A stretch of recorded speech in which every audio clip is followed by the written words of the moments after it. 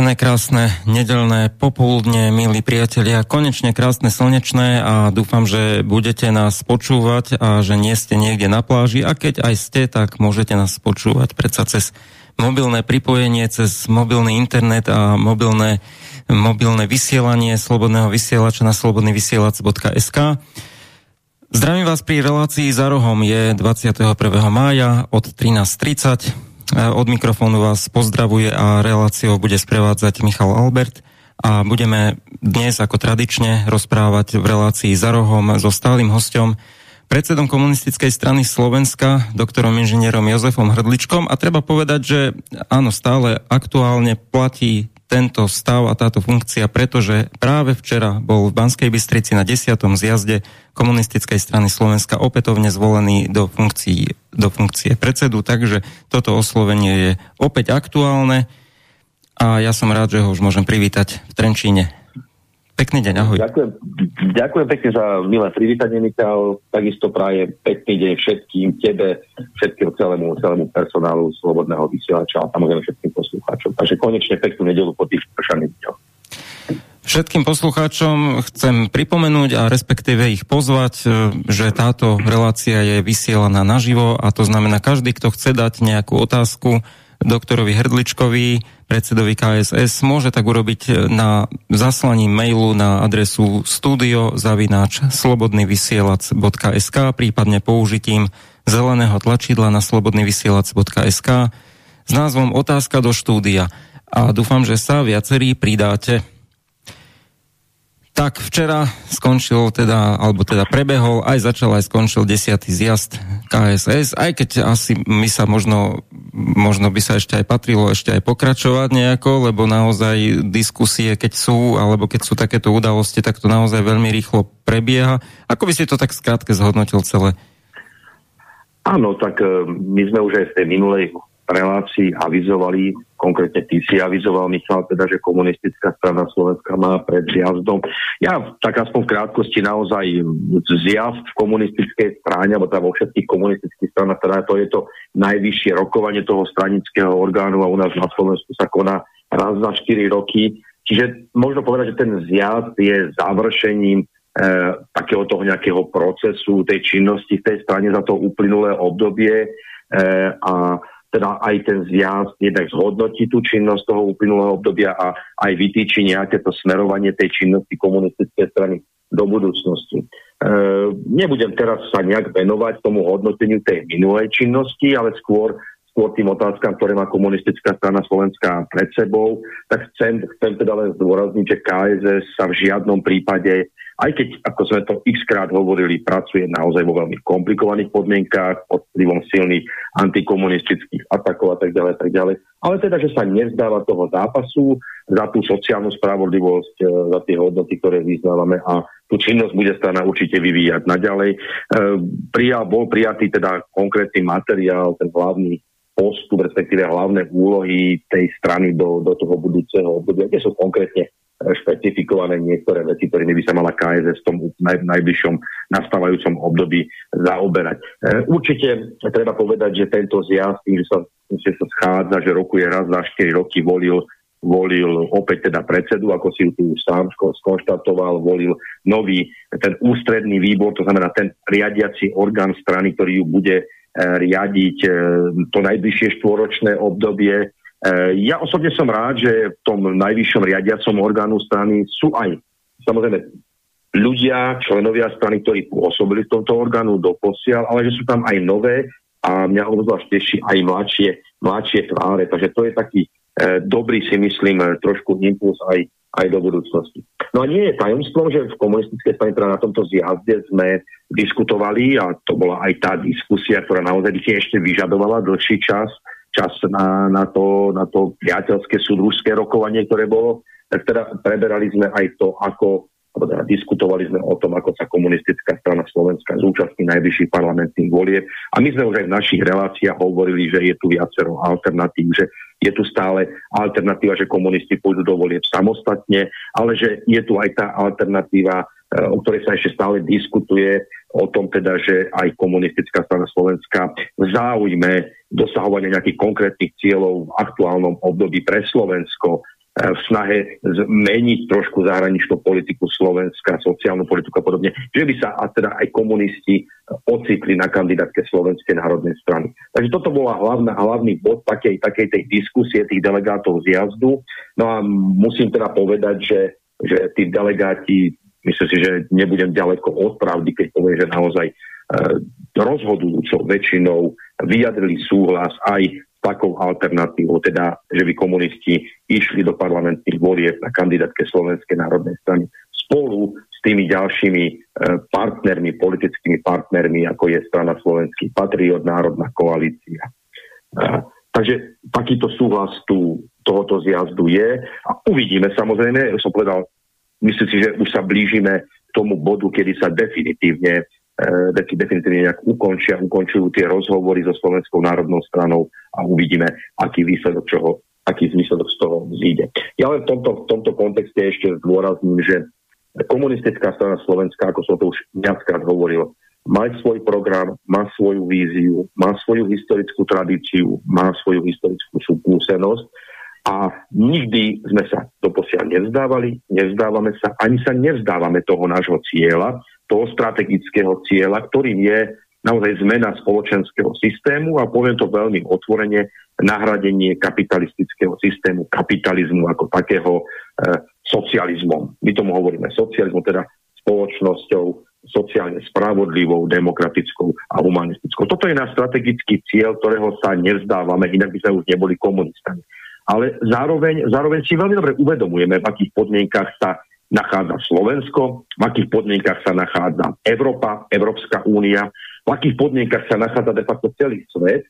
A teda vieme si veľmi reálne vyhodnotiť, či dozrel čas na to, či ľudia chcú ten socializmus, alebo ten čas ešte nedozrel a ľudia ešte potrebujú čas na to, aby prišli, že je nevyhnutné v záujme zlepšenia svojho života, v záujme zlepšenia vzťahu človeka k prírode a tak ďalej, v záujme zachovávania mieru vo svete, že je potrebné vydať sa alternatívnou cestou, ako je kapitalizmus. Tento čas tu ešte nie je, no a napriek tomu my komunisti tu sme a máme záujem tých ľudí ovplyvňovať a máme záujem na tom, aby ten život tej spoločnosti bol čo najviac orientovaný pre bežného, pracujúceho človeka, dôchodcu, mladé rodiny a podobne.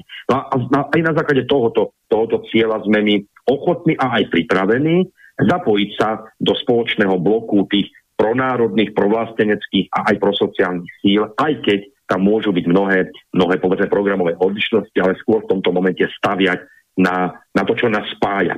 A musím určite povedať, že jednou z tou významných hodnôt, ktorá by mala spájať tie pronárodné, provlastenecké, prosociálne, politické subjekty na Slovensku, hlavne teda mimo Národnej rady Slovenskej republiky, mimo parlamentu, je ten fakt, že naozaj my sa v tom súčasnom období veľmi aktuálne stretávame neofašizmom, nielen na Ukrajine, ale aj na Slovensku, s potláčaním iných názorov, ako sú tie oficiálne. Stretávame sa tu naozaj s diktátom, totálnym diktátom tých proamerických médií, printových médií, televízií, ale aj tých mnohých ďalších. Čiže voči tomuto je momentálne potrebné, aby ľudia so zdravým sedliackým rozumom, s úprimným citom človeku ako takému a s úprimným citom svojej vlasti, aby sa spojili a teda postavili tú bariéru. Čiže toto sú tie veci, ktoré sa aktuálne tiež budú diskutovať a to súvisí aj so samotnou účasťou našej strany v parlamentných voľbách. Uzavriem to, ja proste prijal rozhodnutie, že komunisti sú ochotní ísť v spolupráci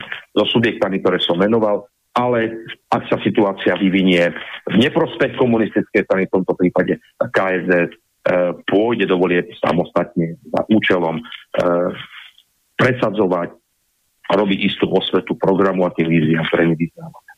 V neprospech komunistickej strany asi by som ťa doplnil alebo dovysvetlil, že to by znamenalo, že ak by teda SNS alebo jednoducho ľudia v SNS alebo tlaky na stranu SNS, že nemajú brať komunistov, boli také silné, že by do toho ísť nechceli, tak práve vtedy. Áno, to si tým myslel. Tak treba útvorene povedať. Ja som povedal, že tie rozhovory ešte neskončili, aj keď ja som viackrát vyjadroval istý optimizmus. Ja som vždy mal z tých našich spoločných stretnutí, či už s predsedom Slovenskej národnej strany alebo ďalšími, naozaj pozitívny dojem, naozaj sme sa snažili hľadať tie programové prieniky, aj ten pragmatický rozmer diskutovať takéhoto nejakého toho vzájomného spoločného partnerstva. Ale myslím, Michal, že si to v tej otázke, respektíve v tom konštatovaní vystihol naozaj, pokiaľ nedošlo k ukončeniu tých rozhovorov, tak dnes nevieme povedať, aký ten výsledok bude, ale samozrejme každá politická strana, v tomto prípade aj Slovenská národná strana, ktorá tiež nie je stranou len jedného muža, môže rozhodnúť, tak vážení, síce vás máme komunistov ako kamarátov, ale dovolím, nakoniec s vami nepôjdeme, alebo sa môže niektorý iný partnerov ešte ohradiť voči účasti KSS. Nechcem to v tejto chvíli rozoberať, ale proste my v KSS musíme a aj uvažujeme alternatívne. Proste áno, sme za partnerstvo, sme za to, aby žiadny hlas na Slovensku, žiadneho toho opozičného, mimoparlamentného politického subjektu, aby neprepadol, aby sme sa zjednotili za to, čo považujeme za momentálne najprioritnejšie, najdôležitejšie, teda spojiť to všetko a povedzme, nejakým spôsobom aj ovplyvniť ten vývoj po voľbách do Národnej rady Slovenskej republiky, ovplyvniť to zostavovanie tej budúcej vládnej koalície, ovplyvniť tú budúcu aj zahraničnú, ale aj vnútornú politiku Slovenskej republiky. Takže my sme pripravení aj na takúto alternatívu, podávame ruky všetkým tým partnerom, s ktorými tu je ten programový prienik, ale ak nie, no tak ak sa pýtam, aká by to bola skutočná politická strana, ktorá by sa potom teda neuchádzala o tú dôveru v parlamentných voľbách. Potom sme pripravení ísť do tých volieb samostatne. Naozaj to, že vo voľbách 2000 komunisti do parlamentných volieb nešli, o to sme sa už tiež aj v tejto relácii bavili, je záležitosť, ktorá je za nami, ktorá bola vysvetlená. Dnes je teda KSS pripravená aj na jednu, aj na druhú a možno aj na ďalšie alternatívy, ale uzavriem to asi tým, že komunisti sa určite budú uchádzať o dôveru našich spoluobčanov. Tá konkrétna podoba, myslím si, že bude na stole, bude známe a ja ju nebudem určite tajiť naozaj v pár najbližších dňoch. Mnohí voliči očakávajú možno aj nejaké billboardy, lebo to je asi také najviditeľnejšie, čo všetci riešia, všetci, ktorí sa až tak nemajú možnosť zaujímať o to. Ja som postrehol nejaký ten billboard KSS, tam bola nejaká otázka, ale naozaj to sa ani nedá stihnúť prečítať, keď človek šoféruje. Uvažuje sa na niečom takom, že bude aj, ak bude v rámci kandidátky za SNS, že budú aj komunisti mať nejaké svoje vlastné billboardy, v ktorých budú propagovať svojich kandidátov, ktorých bude možné kružkovať na kandidátke SNS? No, bez ohľadu na tej podobe, ako sa komunistická strana zúčastní tých parlamentných volieb, tak bude mať aj KSS nejaké billboardové plochy, či už s kandidátmi, či už s nejakými posolstvami. Toto ešte je vec, ktorú budeme naozaj v krátkodobej dobe nejakým si spôsobom vykryštalizovávať a zadefinovávať. Čiže tá volebná kampaň, hovorím, či už pôjdeme spolu so Slovenskou národnou stranou a ďalšími partnermi, alebo pôjdeme samostatne. Takže áno, budú aj billboardy. Budeme sa snažiť určite samozrejme v rámci našich ekonomických možností, v rámci našich ekonomických zdrojov.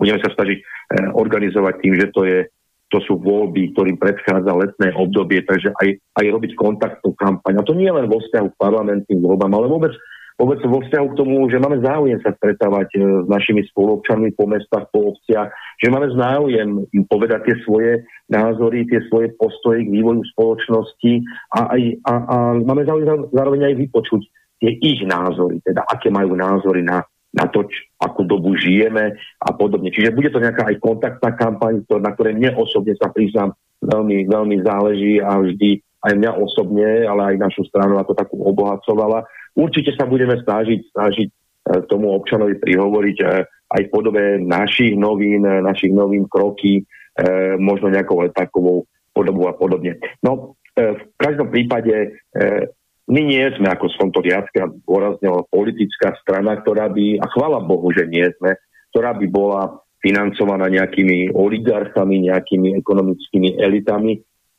Sme politická strana, ktorá naozaj tú svoju činnosť vyvíja len na základe tých ekonomických zdrojov, ktoré získava od vlastných členov. No a potom nemôže byť ani nikto prekvapený, že aj tá volebná kampaň bude v porovnaní s tými politickými stranami, ktoré majú za sebou tých ekonomických mecenášov, že bude určite podstatne skromnejšia. Ale o to viac, hovorím, budeme sa snažiť realizovať aj tú kontaktnú tú kontaktnú kampaň. No a ešte skôr, ako sa opýtam na takú bulvárnejšiu vec trošku, pretože hovorí sa často o tom nezáujme médií. Ani včera som tam na zjazde nevidel žiadnych zástupcov médií. A tak mi tak napadlo, že vlastne čo by sa asi muselo stať, aby naozaj tie médiá tam proste prišli. Naozaj by to muselo byť nejaká taká vec, že ja neviem, niekto tam havaruje, nedaj Bože, pred tou budovou, alebo čo by sa muselo stať? Hej, že... No tak, áno, tie médiá sú presne ako naznačíš, tie médiá sú nastavené na také pikošky, ten bulvár proste tak funguje. Tak ja neviem, aj včera sme si robili srandu, že zrejme by teda pomohla nejaká tá úvozovká medializácia tomu zjazdu a tej komunistickej strane, keby niekto ohlasil, že v rokovacej sále toho 10. zjazdu KSS je bomba, alebo keby sa naozaj nebodaj tam delegáti zjazdu medzi sebou pobili, ale to samozrejme trošku odľahčujem, ale toto je naozaj tragédia. Toto je tragédia, to sa teraz netýka len komunistickej strany, ale podľa môjho názoru je tragédia, že tu je viacero aj neparlamentných politických subjektov. Keď spomeniem napríklad aj tú stranu Národná koalícia, tak tie médiá takisto účelovo takmer absolútne žiadny záujem nejavia o ich názory, o ich činnosť, o ich fungovanie. Takže príklad napríklad naozaj mne osobne blízky priateľ, si dovolím povedať, a aj politicky nejaký partner Miroslav Radačovský. Je to europoslanec, je to poslanec Európskeho parlamentu, ktorý teda založil novú politickú stranu Slovenský patriot a rovnako tak ako je to europoslanec a tie médiá neprejavujú naozaj takmer absolútne žiadny záujem o postoje tohoto človeka, o postoje tohoto politického subjektu. Takže toto je opäť len prejav toho a musím to povedať, že ďalší dôkaz, že na tom Slovensku nie je skutočná demokracia, že tu nefungujú tie naozaj skutočné demokratické princípy. Ja si myslím, že tá demokracia by mala byť založená na tom, že áno, že tu v súlade s zákonmi, ústavou pôsobia nejaké politické subjekty, ktoré ponúkajú nejaké koncepcie, nejaké vízie rozvoja našej spoločnosti. A na základe tejto koncepcie, na základe tohoto rozvoja, teda tých vízií rozvoja našej spoločnosti a na základe nejakého rovnocenného prístupu k tomu voličovi, teda prostredníctvom tých médií, by mali sa vedieť nakoniec voliči rozhodnúť, ktorý politický subjekt uprednostní, alebo teda ktorému politickému subjektu dajú tú dôveru, aby riadil tú spoločnosť na najbližšie obdobie. No, ono to takto nie že dnes, ale od toho roku 1989 naozaj nefunguje. Treba povedať, že dnes sú politické subjekty, ktoré sú absolútne zapracované a povedzme aj rôznymi prieskumami agentúr tlačené na okraj politického spektra, ale sú politické subjekty, ktoré majú naozaj za sebou tie ekonomické elity, tých oligarchov, ktoré si dokážu zaplatiť ten mediálny priestor, dokážu si zaplatiť agentúry a tie potom určujú samozrejme ten príjm. Ale toto sme už aj v minulosti naznačili, tieto problémy.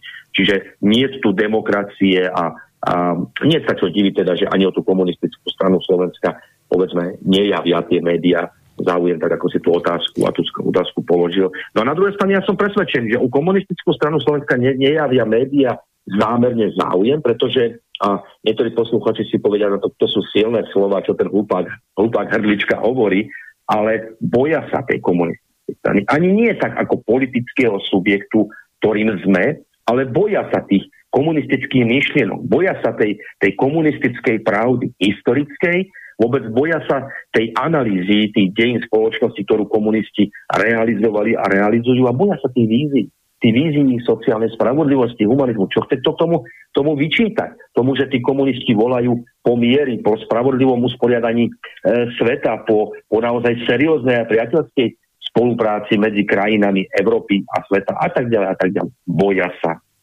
sa, preto držia komunistov v totálnom útlme.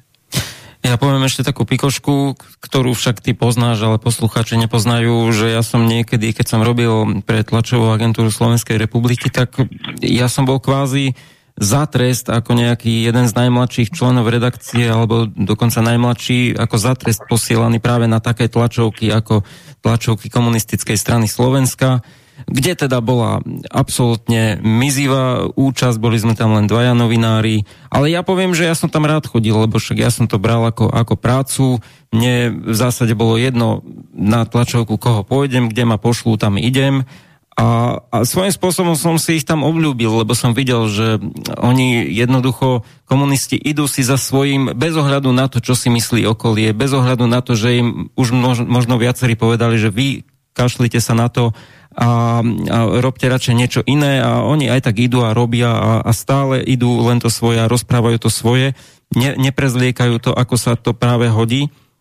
A to mi bolo veľmi sympatické, no ale už aj vtedy bolo naozaj obrovský malý záujem, ale aspoň tie agentúry proste sa snažili v rámci tej verejnej služby proste dať priestor, aspoň nejaký aj menším stranám, ktoré sú často menšie aj preto, že úmyselne sa robia menšími práve takýmto prístupom. Ja by som ešte jednu takú prosbu mal na poslucháčov, pretože aj včera na zjazde niektorí aj poslucháči z radov komunistických priaznivcov a členov mi hovorili o tejto relácii, hovorili o tom, ako ju zlepšiť, ako ju oživiť, ako tam dať niečo iné. No, ja vám dám radu, ako ju zlepšiť a oživiť. A to znamená využívať tie možnosti, ktoré práve unikátne práve naše rádio dáva, pretože iné rádio nedáva tú možnosť, že môžete do živého vysielania zavolať a priamo sa opýtať toho politika nejaké otázky, o ktorých nejaká réžia netuší, aké to otázky budú. Túto možnosť poskytujeme a vy sa tejto možnosti dobrovoľne zriekate. Nehovorím len o telefonovaní, lebo technicky teraz to ani nie je možné, keďže telefon je obsadený, ale vy môžete napísať ten e-mail. A zatiaľ stále žiadny nie je, nechodí zatiaľ. Ja poviem úprimne, ja keď počúvam nejakú reláciu na vysielači, mňa to láka niečo sa opýtať, a ja sa pýtam, ja tam posielam tie otázky, keď nejakú reláciu počúvam. Lebo to považujem za niečo významné a niečo, čo mi niekto iný nedáva, a ja by som sa predsa dobrovoľne nezriekal možnosti, ktorú mám a ktorú by som chcel, aby mi aj iní dávali. Tak u tých iných to nevyužijem, a tam, kde mám možnosť sa opýtať, tak sa neopýtam, lebo sa mi nechce. Tak chcem aj vás vyzvať, veď sa niečo opýtajte a týmto oživíte tú reláciu. Zdieľajte to potom medzi svojimi priateľmi, hovorte im o tom, aby viacerí ľudia spoznali tú reláciu. Naozaj dovolil som si aj tu takto týmto spôsobom to povedať, lebo nebolo to možné teraz každému osobne na sneme hovoriť, ale viem, že veľa z vás, čo ste tam aj včera boli, nás počúva pravidelne a každý by mal nejaký nápad, no však tak napíšte nám tú tému. Napíšte nám otázku, ktorú sa chcete opýtať. Je to jednoduché, napíšete e-mail na studio@slobodnyvysielac.sk. A mnohí tak už mnohokrát urobili a verím, že možno trošku vám vstúpim do svedomia, aby ste aj vy prispeli k tomu oživeniu, lebo je veľmi jednoduché kritizovať, ale oveľa lepšie je konštruktívne kritizovať, a to znamená, že aj sám priniesť niečo konkrétne, nie len niečo abstraktné, ale rukolapné, niečo, čo sa naozaj môžeme chytiť, niečo, čo je naozaj napísané. Píšte na ten mail studio@slobodnyvysielac.sk. No a po tejto mojej vsúvke ja by som sa ešte opýtal práve na to, že ja teda už poznám odpoveď, lebo som tam bol na tom zjazde, ale ako to bolo, čo sa týka tej podpory, čo sa týka toho rozhodovania, že či sa pôjde z SNS alebo samostatne, aká bola tá možno nálada, ak môžeš prezradiť z toho zákulisia, ale hlavne ma zaujíma to výsledné hlasovanie, že v akom približnom pomere to bolo, že kto bol za spoluprácu s SNS na tej báze, že sa teda pôjdu kandidáti na kandidátke SNS, a kto bol za účasť vo voľbách samostatne. Ak sa to dá nejako tak pomerne. Áno, tak ja myslím, že tak ten výsledok je teda absolútne jasný, a myslím, že som ho už povedal. Ten snem nakoniec teraz prijal rozhodnutie, že súhlasí aj s tou alternatívou, aby sa komunistická strana parlamentných volieb z 30. septembra 2023 zúčastnila na kandidátke Slovenskej národnej strany spolu s ďalšími partnermi. Pokiaľ tu chceme hovoriť o nejakých číslach, o nejakom tom pomere, musím povedať, a ja som to ocenil aj na tom zjazde, že áno, že aj v tej diskusii tie názory boli rozličné. Respektíve v tých diskusných príspevkov. Dokonca môžem povedať, že zaznel aj hlas, aj keď teda bol veľmi ojedinelý, ktorý hovoril o tom, aby komunisti sa nezúčastnili tých následujúcich parlamentných volieb práve z tých dôvodov, o ktorých sme mnohokrát hovorili, že teda sa tu musí platiť výpalné, obrazne povedané 17,5 tisíca za účasť politického subjektu vo voľbách a pre nás sú to naozaj teda značné ekonomické prostriedky. Čiže bol aj takýto hlas. Za ktoré si aj ty hlasoval. Prosím? Za ktoré si aj ty hlasoval, ale to akože... Nie, v žiadnom prípade, tak to si asi niečo zle prehľadal. Nie, myslím, že v parlamente, keď si hlasoval za tú kauciu volebnú.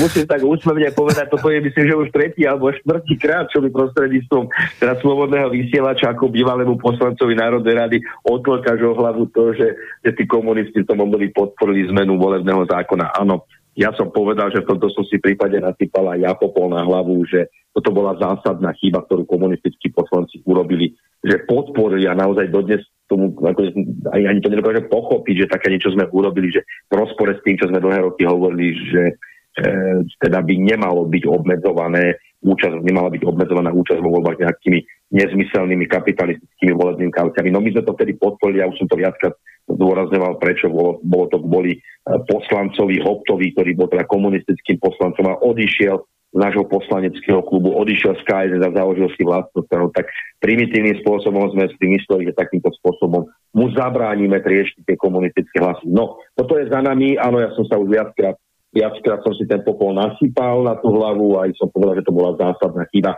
ale konec koncov nás to dobehlo a my sme si to odpíkali aj tým, napríklad, že sme v tých minulých parlamentných voľbách práve preto to do tých parlamentných volieb nešli. Sme poučení a také niečo sa určite opakovať nebude a do tých volieb sme pripravení ísť. No, ale Michal, keďže si ma už takto teda naozaj po štvrtýkrát potrhol, v dobrom zmysle povedané, tak vrátim sa teda k tej otázke, že naozaj teda rezonovali dve tie tendencie na rokovaní nášho zjazdu. Jedna teda tá ísť samostatne, bez ohľadu na akékoľvek diskusie, rozhovory, proste ísť samostatne. A druhá, ktorá mala teda tú rozhodujúcu podporu, tak ísť v týchto voľbách so Slovenskou národnou stranou. Ten pomer, ja neviem, tam myslím, že z tých takmer 100 delegátov zjazdu, asi 12 delegátov zjazdu presadzovalo tú tendenciu ísť samostatne. Ja si myslím, že ale aj tie okresné konferencie, krajské konferencie, ktoré tu predchádzali rokovaniu nášho zjazdu, tak bolo úplne evidentné, že drvivá väčšina nielen tých delegátov, ale tej členskej základne podporuje tú myšlienku toho spojenectva. Ešte raz ale chcem zdôrazniť, aj keď tu boli na tom našom zjazde rozdielne tie niektoré názory, ale bola to naozaj veľmi seriózna, veľmi konštruktívna diskusia a žiaden z tých delegátov, som presvedčený, nemal nejakým si spôsobom zlý úmysel poškodiť aj našu stranu alebo niečo podobné. A konec koncov som tomu rád tej diskusii, lebo to len opäť musím povedať, že to len potvrdzuje demokratický charakter v komunistickej strane Slovenska. Určite sa nájdú aj v našej strane v KSS nejakí jednotlivci a musím použiť aj termín individuá, ktoré budú spochybňovať nejakú demokraciu a budú hovoriť ako ja neviem, Hrdlička, predseda, ktorý tu je neviem koľko rokov sa snaží presadzovať svoje názory, svoju politiku. Alebo niekto ešte dokonca môže sa aj ohlásiť taký, že Hrdlička je prostitútka, ktorá chce zapredať komunistickú stranu za nejaký poslanecký mandát alebo niečo podobné. No, sú aj takéto, môžu byť aj takéto tendencie, na ktorými sa ja len pousmejem, pretože ja mám absolútne svedomie čisté a odkedy vyvíjam nejakú tú politickú činnosť a v tomto prípade pre komunistickú stranu, tak vždy to bolo úprimné, čestné. Proste to, že som komunista, ten svetonázor nikto nikdy nezoberie. Aj ja, aj moji kolegovia v strane pokiaľ budeme môcť za tieto hodnoty zápasiť. Ale konec koncov ešte raz hovorím, potvrdzuje to len demokratický charakter a demokratický priebeh rozhodovania našej politickej strany. Dobre, mám tu takú zaujímavú správu, že máme tu od poslucháčky mail, ku ktorému sa ale dostaneme po prestávke, pretože táto poslucháčka, hoci som sa vôbec predtým s ňou nerozprával o tejto relácii, tak ona ako keby nie, že tušila, ale ona intuitívne asi vedela, že toto sa idem pýtať dnešného hostia a práve som sa to išiel pýtať, ona sa to opýtala v otázke, tak použijeme to potom z jej otázky samozrejme. A tá otázka sa týka presne aj obsahu alebo predmetu tejto pesničky, ktorá bude teraz v prestávke a viem, že mnohí ju poznáte, ale skúste sa zamyslieť aj nad tými jej slovami, lebo sú veľmi zaujímavé, veľmi úžasné. Ja teraz sa priznám, že budem iba 3-krát v živote počuť túto pieseň a o to viac si ju vychutnám. Po prestávke pokračujeme v rozhovore s Jozefom Hrdličkom.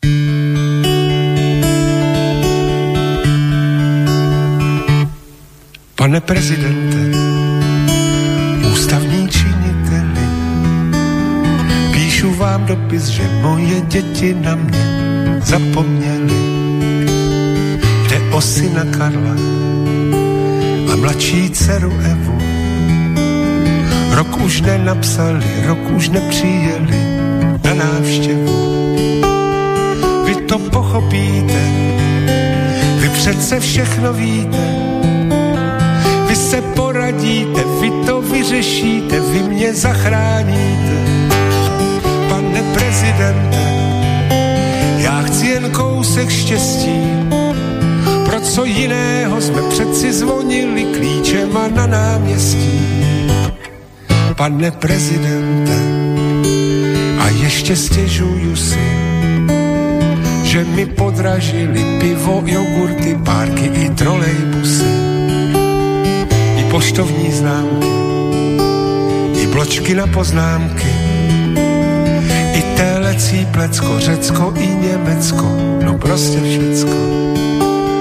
Vy to pochopíte, vy přece všechno víte, vy se poradíte, vy to vyřešíte, vy mě zachráníte.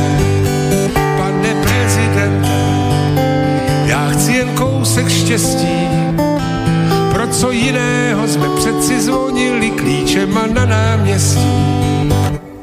Pane prezidente, mé České republiky, oni mě propustili na hodinu z mý fabriky. Celých 30 roků všecko bylo v cajku. Teď přišli noví mladí a ti tu řádí jak na Klondajku. Vy to pochopíte, vy se mnou soucítíte, vy se poradíte, vy to vyřešíte, vy mě zachráníte. Pane prezidente, já chci jen kousek štěstí, pro co jiného jsme přeci zvonili klíčema na náměstí. Pane prezidente, moje Aniška kdyby žila, ta by mě za ten dopis, co tu teď píšu, patrně přizabila. Řekla by: Jaromíre, chováš se jak malé děcko, víš co, on má starosti z celou tu Evropu s vesmírem a vůbec všecko. Ale vy mě pochopíte, vy přece všechno víte, vy se poradíte, vy to vyřešíte, vy mě zachráníte. Pane prezidente, já chci jen kousek štěstí, pro co jiného jsme přeci zvonili klíčema na náměstí. Pane prezidente.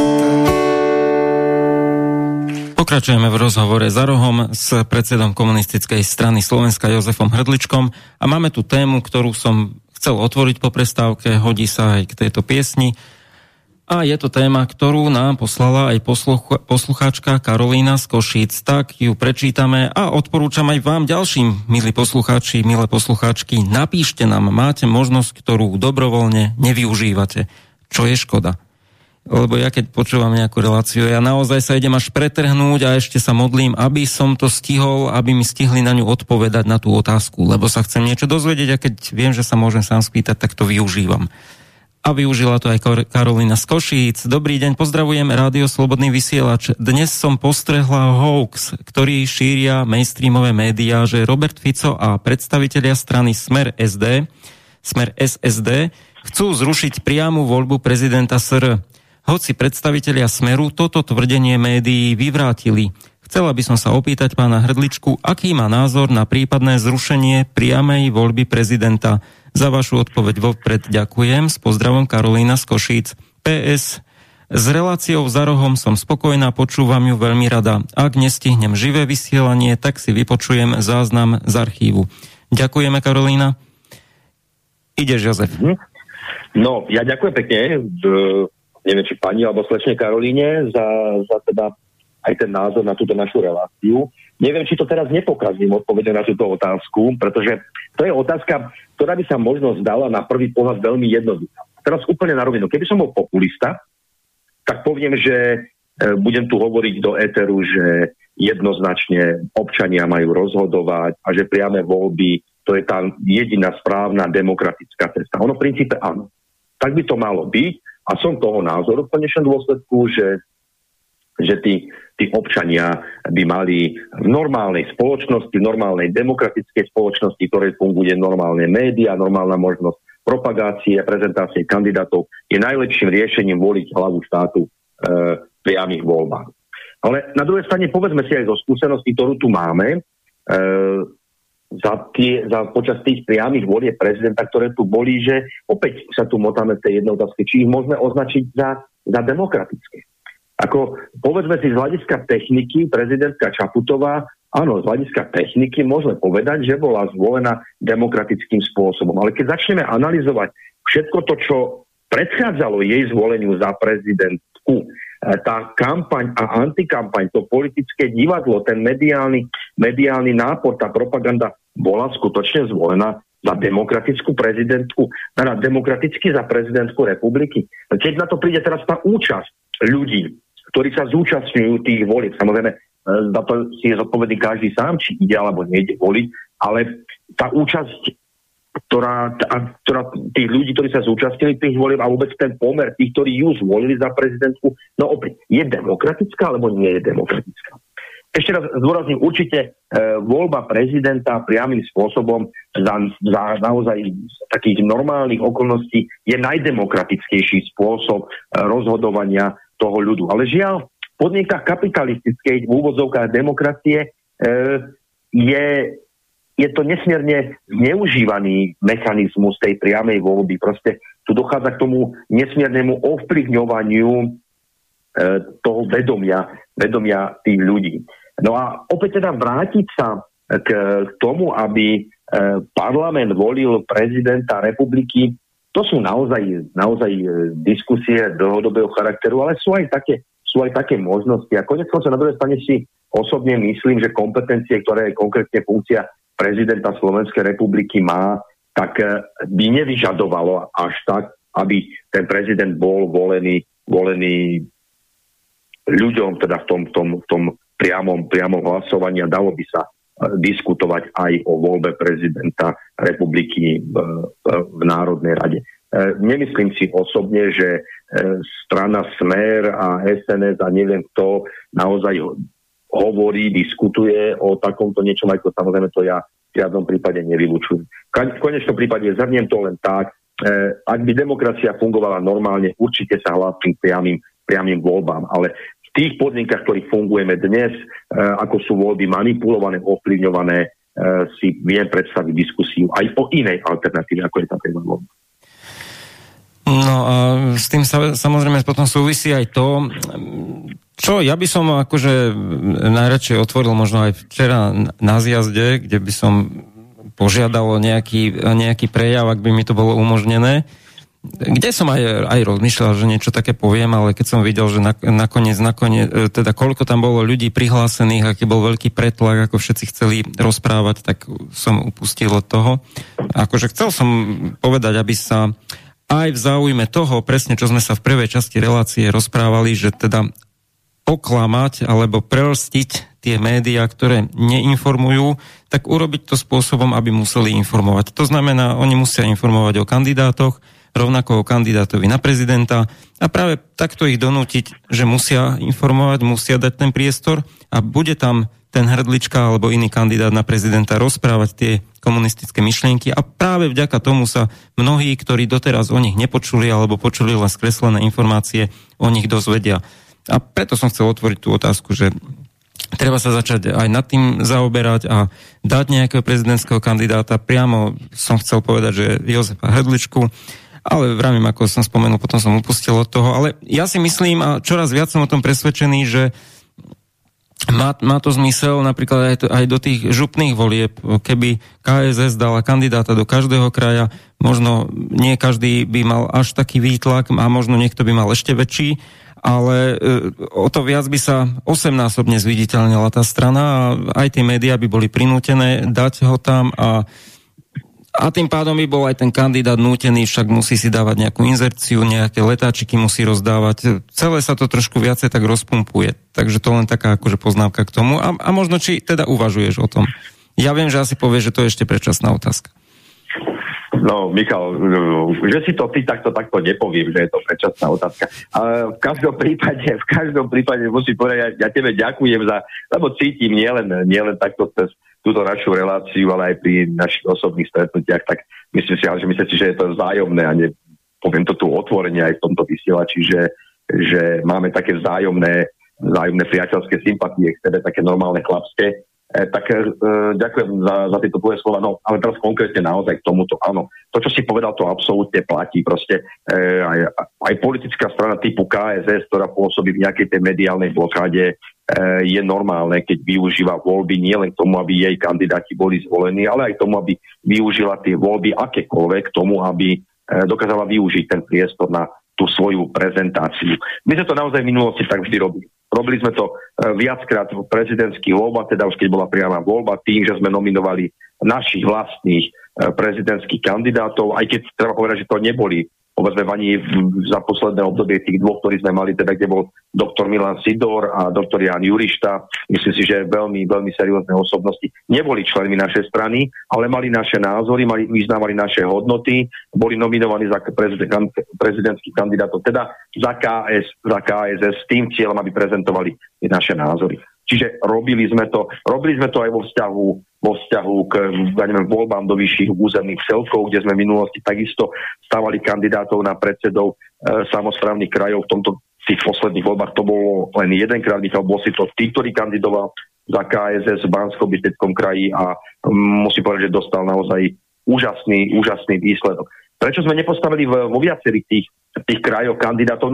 No preto, že aj na rovinu musím povedať, že máme trošku v tej komunistickej strane aj taký personálny problém proste postaviť, povedzme na taký post, ako je župan, alebo ako je predseda samosprávneho kraja, takého adekvátneho, seriózneho kandidáta. A to aj z hľadiska veku, ale na druhej strane sú tu aj tie faktory, ktoré, a to opäť potvrdila tá skúsenosť tých uplynulých rokov, že aj keď postavíme nejakého nášho kandidáta, solidného, vzdelaného, inteligentného, seriózneho človeka, to je jedno na akú úroveň, tak je proste kvôli tomu, že kandidoval za KSS, je následne v svojom občianskom živote rôznym spôsobom atakovaný. A teraz aj v tom zmysle, že boli aj takí, ktorí prišli o zamestnanie, alebo ktorí mali potom veľmi vážne problémy vôbec živiť svoju rodinu alebo fungovať v našej spoločnosti. Vrátim sa k prezidentským voľbám, že som povedal, že nepoviem, že to je predčasné. Pripúšťam to, že keď sa začneme v krátkej dobe baviť v orgánoch strany o tom, či postavíme alebo nepostavíme prezidentského kandidáta, tak budeme veľmi vážne uvažovať aj nad tým vlastným kandidátom. Ja som až v minulej relácii hovoril, keď sme sa o tejto téme trošku bavili, že ja osobne, ale myslím, že taký názor by bol väčšinový aj v KSS, by sme uprednostňovali, keby tá zdravá vlastenecká tá opozícia momentálna, teraz nemyslím mimo parlamentu, ale také tie politické strany, ktoré majú také tie vlastenecké prosociálne hodnoty, keby vygenerovali jedného seriózneho kandidáta, ktorý pošle v tých najbližších prezidentských voľbách Zuzanu Čaputovú preč z funkcie prezidentskej republiky. Toto by som vnímal ako najprioritnejšie, o čom by sa malo v rámci toho stredoľavého politického prúdu diskutovať. Ale je možné, že komunisti naozaj za tým účelom, ktorý si povedal, postavia vlastného kandidáta, aby využil ten priestor a pomenoval z nášho uhla pohľadu tie príčiny problémov spoločnosti. Vnútorné, ale myslím si, že máme veľmi jasné a rozhodujúce postoje aj v tej medzinárodnej a zahraničnej politike Slovenska. Zamýšľal som sa aj včera práve a dosť aj často aj na to myšlienkou. No tým, že to bolo v Banskej Bystrici ten zjazd a teda je to moje mesto, kde sa naozaj cítim doma a bolo to v blízkosti toho mestského úradu. Tí, ktorí neviete, tak pri mestskom úrade niekedy bolo také parkovisko na tom námestí Leninovom, čo sa volalo niekedy Leninovo námestie. Oni sa jedného dňa rozhodli, že sa to dá súkromníkovi, ktorý tam mal postaviť na tom parkovisku a namiesto neho parkovací dom. Výsledkom je, že tam už nie sú ani len tie parkovacie miesta, je tam už dlhodobo, dlhé roky jama a práve toto je aj taká ukážka, že prečo komunisti hovoria dobre v tej veci, ktorú hovoria napríklad o tom znárodnení. To teraz filozofujem ako filozof, že jednoducho toto má práve aj vtedy oprávnenie, keď nejaká samospráva si nemôže rady s nejakým problémom, pretože je to súkromné vlastníctvo a ona s tým nepohne. A bez ohľadu na to, či tam budú potkany a myši a či to bude esteticky zle vyzerať a bez ohľadu na to, že sa tam nedá parkovať, tak nedokáže s tým urobiť nič a práve tu by mal prichádzať nejaký nástroj a konkrétne silná samospráva, silný štát, ktorý proste buchne po stole a povie, tak milý vlastník, keďže sa o to postarať nevieš, tak ti to berieme a budeme sa o to starať my. A toto si mnohí nevedia alebo nechcú uvedomiť pod vplyvom toho, že sa im stále dáva tá propaganda okolo toho. A naozaj niekto je potom držaný, ľudovo povedané, nechcem povedať to slovo, a nemôže s tým vlastne nič pohnúť. Potom je to aj nástroj, samozrejme, vydierania, korupcie, veľa sa tu hovorí o korupcii, no tak práve toto a takáto neschopnosť je potom nástrojom, lebo potom niekto teoreticky, ja nehovorím o tomto prípade, môže lobovať tým spôsobom, že bude skúšať nejako pôsobiť na tých poslancov alebo predstaviteľov mesta, aby oni niečo ešte pre ňoho urobili, aby on to začal stavať, ale zase nehovorím o tomto prípade, ale všeobecne nad tým filozofujem. Čo by si k tomu chcel možno povedať?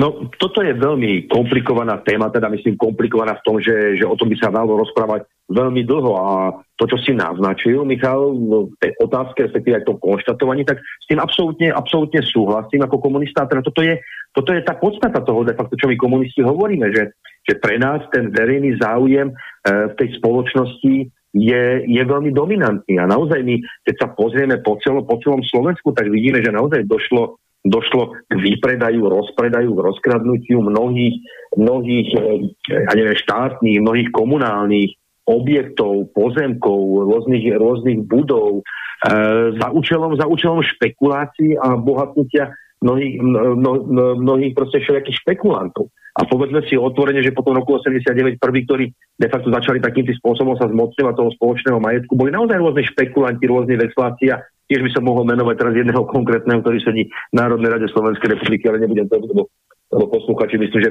vedia o kom hovorím. Čiže toto je chore, čo sa tu udielo, ale je to jeden z prejavov kapitalizmu. My si povedzme iné veci, že tejto našej spoločnosti je nenormálne, že napríklad za tých 30 rokov nedokázala ani jedna vláda na Slovensku vybudovať a dokončiť napríklad celú tú diaľničnú sieť v rámci Slovenskej republiky a vyhlasujú sa tu rôzne tendre, jeden za druhým. Ja sa v tomto prípade pýtam, prečo napríklad tie diaľnice musia budovať súkromné a ešte k tomu nadnárodné spoločnosti, prečo ich nemôže budovať alebo budovávať štátna firma, štátna spoločnosť, štátny podnik.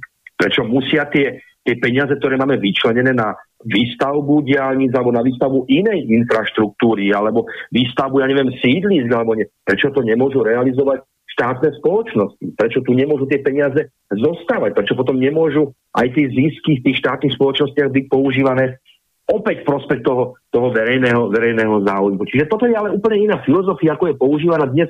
Pri všetkej úcte nech mi je odpustené, ale kdekoľvek sa pozrieme, tak vidíme, to sú špekulácie. Proste špekulácie jednotlivcov, skupín ľudí, ktorí nerobili nič iné, len sa za každú cenu špekulatívnym spôsobom snažili dostať tomu, aby boli vlastníkmi rôznych tých nehnuteľností, pozemkov a naozaj na super lukratívnych miestach, centrách miest, konkrétne si spomenul tú Banskú Bystricu, naozaj pri samotnom mestskom úrade, kde teraz tiež to tam poznám, Takže to je do neba volajúce a ľudia to proste vidia, ľudia to prehliadajú a ľudia stále nechcú pochopiť tú podstatu kolapsu tej spoločnosti v tomto rozmere. Čiže celá tá kapitalistická spoločnosť, celá tá kapitalistická ekonomika je postavená na absolútnych špekuláciách a len s tým cieľom, ako tvoriť čo najväčšie zisky, ako čo vyvolávať najväčšie umelé potreby ľudí. Na druhej strane ja musím povedať, aby som zase nebol pochopený zle, že teraz zase ten komunista chce len znárodňovať, chce nám len brať, chce nám kradne zoštátňovať. No to nie je tak. A keby sme aj trošku tak historicky išli, tak musím povedať, že tí komunisti, keď o to išlo, tak oni znárodňovali nie pre seba, ale prospech toho verejného záujmu. A aj zoštátňovali prospech toho národného záujmu. Ale to je taký malý úvod. Ale chcem povedať, že my aj v KSS my ako oceňujeme aj tú súkromnú, tú privátnu formu podnikania. My nemáme výhrady voči tomu, aby tu existovali drobní, strední, súkromní podnikatelia, živnostníci. Práve naopak, ako v oblasti služieb, keď to tak zjednodušene poviem, prečo by nemohol, a práve naopak považujeme za efektívne, aby tu pôsobili súkromní krajčíri, súkromní kaderníci, súkromní automechanici a tak ďalej. Mnohé oblasti, kde ten súkromný element tej ekonomike vnímame veľmi, veľmi pozitívne. Ale napriek tomu hovoríme, že proste tu je potrebný ten silný štátny sektor ekonomiky. Ten silný komunálny, povedzme, ako si ty, Michal, naznačil, komunálny sektor. Ja poznám prípad, napríklad jedno mesto, ktoré nebudem zámerne menovať, ktoré kúpilo autobusy a autobusy dalo do prevádzkovania jednej súkromnej spoločnosti, dokonca z iného mesta. No tak pýtam sa, nie je toto choré? To nemôže byť mestský podnik, alebo teda mestská autobusová doprava, ktorá prevádzkuje svoje autobusy. No, nebudem to konkretizovať, ale tých prípadov a príkladov je skutočne veľmi veľa, kde vidíme, ako sú tunelované ekonomické zdroje. Kde sa naozaj páchajú rôzne špekulácie a zločiny voči tomu verejnému záujmu. No, veľmi zaujímavá je aj oblasť tejto súvislosti, čo sa týka toho verejného záujmu, že napríklad verejné osvetlenie, to je predsa oblasť, ktorá presne hovorí o tom verejnom záujme a o tom, že to slúži občanovi a slúži napriek tomu, že ešte nikto si nedovolil na to proste siahnuť a urobiť si z toho niečo, čo mu prinesie zisk. A kapitalisti, keby chceli, tak najradšej by aj zrušili to verejné osvetlenie, však to sú vlastne vyhodené peniaze zbytočne do vzduchu, na čo to je. Alebo niektorí kapitalisti by si možno povedali, že na tomto sa zarábať nedá, ale čo ak by sme spravili niečo, že by sa dalo? A tak by to potom dopadlo, že by sa proste keby sa verejné osvetlenie prenajalo kapitalistovi, ktorého úlohou nie je pomáhať ľudstvu, ale mať zisk, tak by jednoducho povedal, to teraz akože robím akože rozprávku, možno by to tak reálne sa ani nedalo zrealizovať, ale možno by povedal, že dám sem rampy a teda len ten, čo zaplatí si za to verejné osvetlenie, tak môže prejsť tou osvetlenou ulicou. Ak to si nechce zaplatiť, tak musí prejsť tou neosvetlenou. Hej, obrazne povedané, ale inak by to nemohol ani dosiahnuť, keby chcel z toho zisk. Ale len to som chcel povedať, že musia byť zákonite nejaké oblasti, ktoré nemôžu prinášať finančný zisk. A to sú tie strategické sektory. A práve tam je dôležitá úloha štátu, aby si to ten štát nepustil zo svojich rúk, ale práve udržal to vo svojich rukách, lebo tam je predsa garancia tej nezávislosti a nestrannosti. No predstavme si, že by súdnictvo sme dali súkromnej firme, ktorej by išlo o zisk. No tak by predsa skracovala to súdne konanie. Áno, niekedy je to dobre skracovať, samozrejme, ale robila by to na úkor toho, že možno by to bolo menej kvalitné, možno by neboli všetky spisové materiály prečítané, len preto, aby sa mohol dosahovať zisk. Takže sú oblasti, kde musí byť garant niekto, komu nejde o ten finančný zisk. Myslím si, že si to povedal úplne presne. Ako v tejto spoločnosti za tých posledných 32 rokov de facto zjednodušene opäť povedané došlo k tomu, že sú zoštátňované straty a sú privatizované zisky. To znamená, že naozaj tá spoločnosť je rozsegmentovaná, keď to tak povieme, a teraz tie oblasti, tie odvetvia, tie podniky a ja neviem, proste tie oblasti, ktoré sú ziskové, ktoré prinášajú zisk, tak tie boli sprivatizované. Ale tie, ktoré nemôžu produkovať nejaký zisk, a teraz sú strátové, de facto potrebujú dotovať, no tak tie sú štátne. No tak je to celé chore. A potom ten občan sa diví, že prečo vláda príjme zákon, kedy zvýši odchod veku do dôchodku. Potom tá ten občan sa diví, že ten štát zvyšuje dane, že ten štát zvyšuje spotrebné dane. Potom sa ten občan diví, že nejaký investor odchádza z nejakého okresu a narastá nezamestnanosť v danom regióne. Potom sa občan diví, že proste ten štát nevie v takej miere, ako by bolo treba plniť to poslanie voči občanovi. Potom sa občan diví, že musí zaplatiť, taký alebo onaký poplatok u lekára v nemocnici alebo podobne. No preto, lebo ten štát je totálne osekaný o tie príjmy.